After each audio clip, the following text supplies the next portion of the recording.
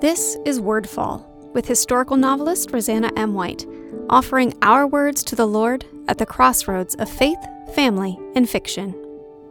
A God who loves. As so typically happens, I've been letting ideas simmer in the back of my mind that combine my Bible readings with the things I've been reading to my kids and conversations and sermons from church. I love when all these lines cross and combine and lead me to a new understanding of our Lord. So a while back, I decided I'd break out a new Bible that I'd had sitting there for a couple years, actually. I requested it for my birthday along with another, and I requested another one since then. Do people really ever just have one?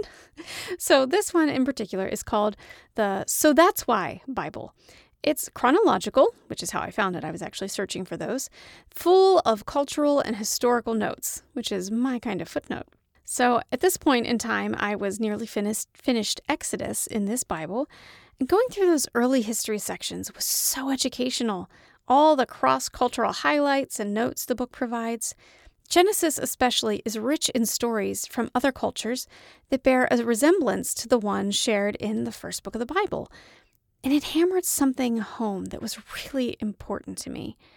In all these other stories, you have the same basic kernels, the ones that long ago convinced me they're telling the same stories, they've just been twisted over the centuries, that they took the basic understanding of what had happened and then changed things here and there. But no matter how similar some of these stories, the flood tales, Gilgamesh, etc., however similar they are on the surface, there's one very key difference between how other cultures tell the tale and how the Bible does. And the difference is this: God loves us. In all other ancient societies, the gods are to be feared, only to be feared. They're to be placated. They're not understood. They crave human blood and sacrifice and delight in tormenting mortals or playing with them for their own entertainment. Our God is so very different. Our God shows his love to humanity.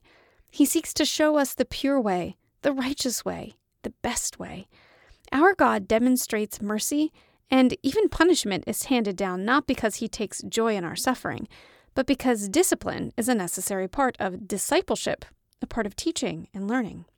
As I read through Genesis, I had just recently read some arguments by Christians who are of the mind that this book of the Bible isn't supposed to be treated as fact necessarily, but as a redefinition for the ancient world of how God really worked through these well-known tales. So I'm not making that argument. I'm merely saying that as I went through Genesis this time, it was with the question of how is God teaching his people about himself through these stories? And the answer is what I just said above, that God loves us. In church, at the same time, we were reading Matthew, and my husband asked the question of what gospel was Jesus preaching, right? I mean, today our gospel includes the news of his death and resurrection, but that wasn't part of his teachings to the masses yet. So what was this good news? And why was it always accompanied by healing and miracles? The answer? God loves us. This was the awe-inspiring, amazing, unheard-of message that Jesus was preaching, that he was inviting everyone to see anew in the scriptures of old. This is the whole reason he came, and the reason he spent so much of his time demonstrating God's love, rather than his authority or dominion. Our Messiah did not come to conquer nations. He came to show the heart of the Father to the people. In homeschool at this time, we were reading a little book to the kids called But Don't All Religions Lead to God? By Dr. Michael Green. It was a short book, but packed full of wonderful information on what sets Christianity apart from all the other religions in the world. And the main thing? You can guess it. God loves us. No other religion, no other faith seeks to demonstrate this. None other offers a means for closing the gap between man and God. No other says, it's not what you do, it's what God has done. God loves us. We know it and we say it so many times, but how often do we really pause to examine the miracle in this statement? That unlike every other god worshipped in ancient days, unlike every other lifestyle or religion prevalent today, ours has not only a creator, but a father. Thank you, Lord, for loving us so much. It makes all the difference. Check out rosannamwhite.com for information about me or my books and to subscribe to my newsletter.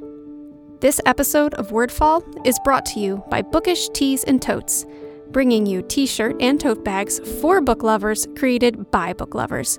Check out bookishteesandtotes.com to see our latest designs. Wordfall is a proud part of the Whitefire Podcast Network. Please visit whitefire.tv/podcast for other shows I know you'll love.